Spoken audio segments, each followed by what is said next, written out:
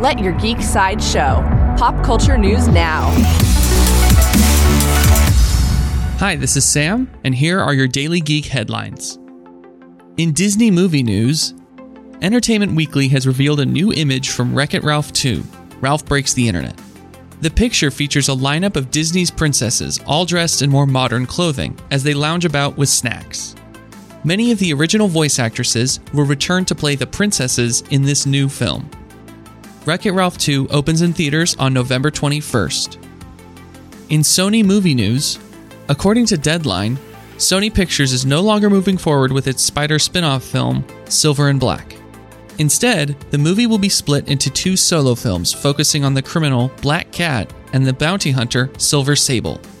Sony also reportedly has films about Marvel's Silk, Nightwatch, and Jackpot in the works. In upcoming movie news, Paramount Pictures has announced that Ben Schwartz has been cast in the lead role for the upcoming Sonic the Hedgehog movie. He will star opposite Jim Carrey, who will play the evil Dr. Robotnik in this movie based on the popular video game character.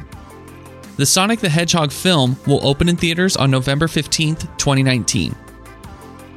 In DC television news, actor Jovan Wade has been cast as Cyborg for the live-action Doom Patrol series on the DC Universe streaming service. According to the official announcement, this version of Cyborg will be different than the version who appeared in the Justice League film, who was played by Ray Fisher. The DC Universe streaming service launches later this month. This has been your Daily Geek Headlines Update. For even more ad-free pop culture news and content, visit geeksideshow.com. Thank you for listening, and don't forget to let your geek side show.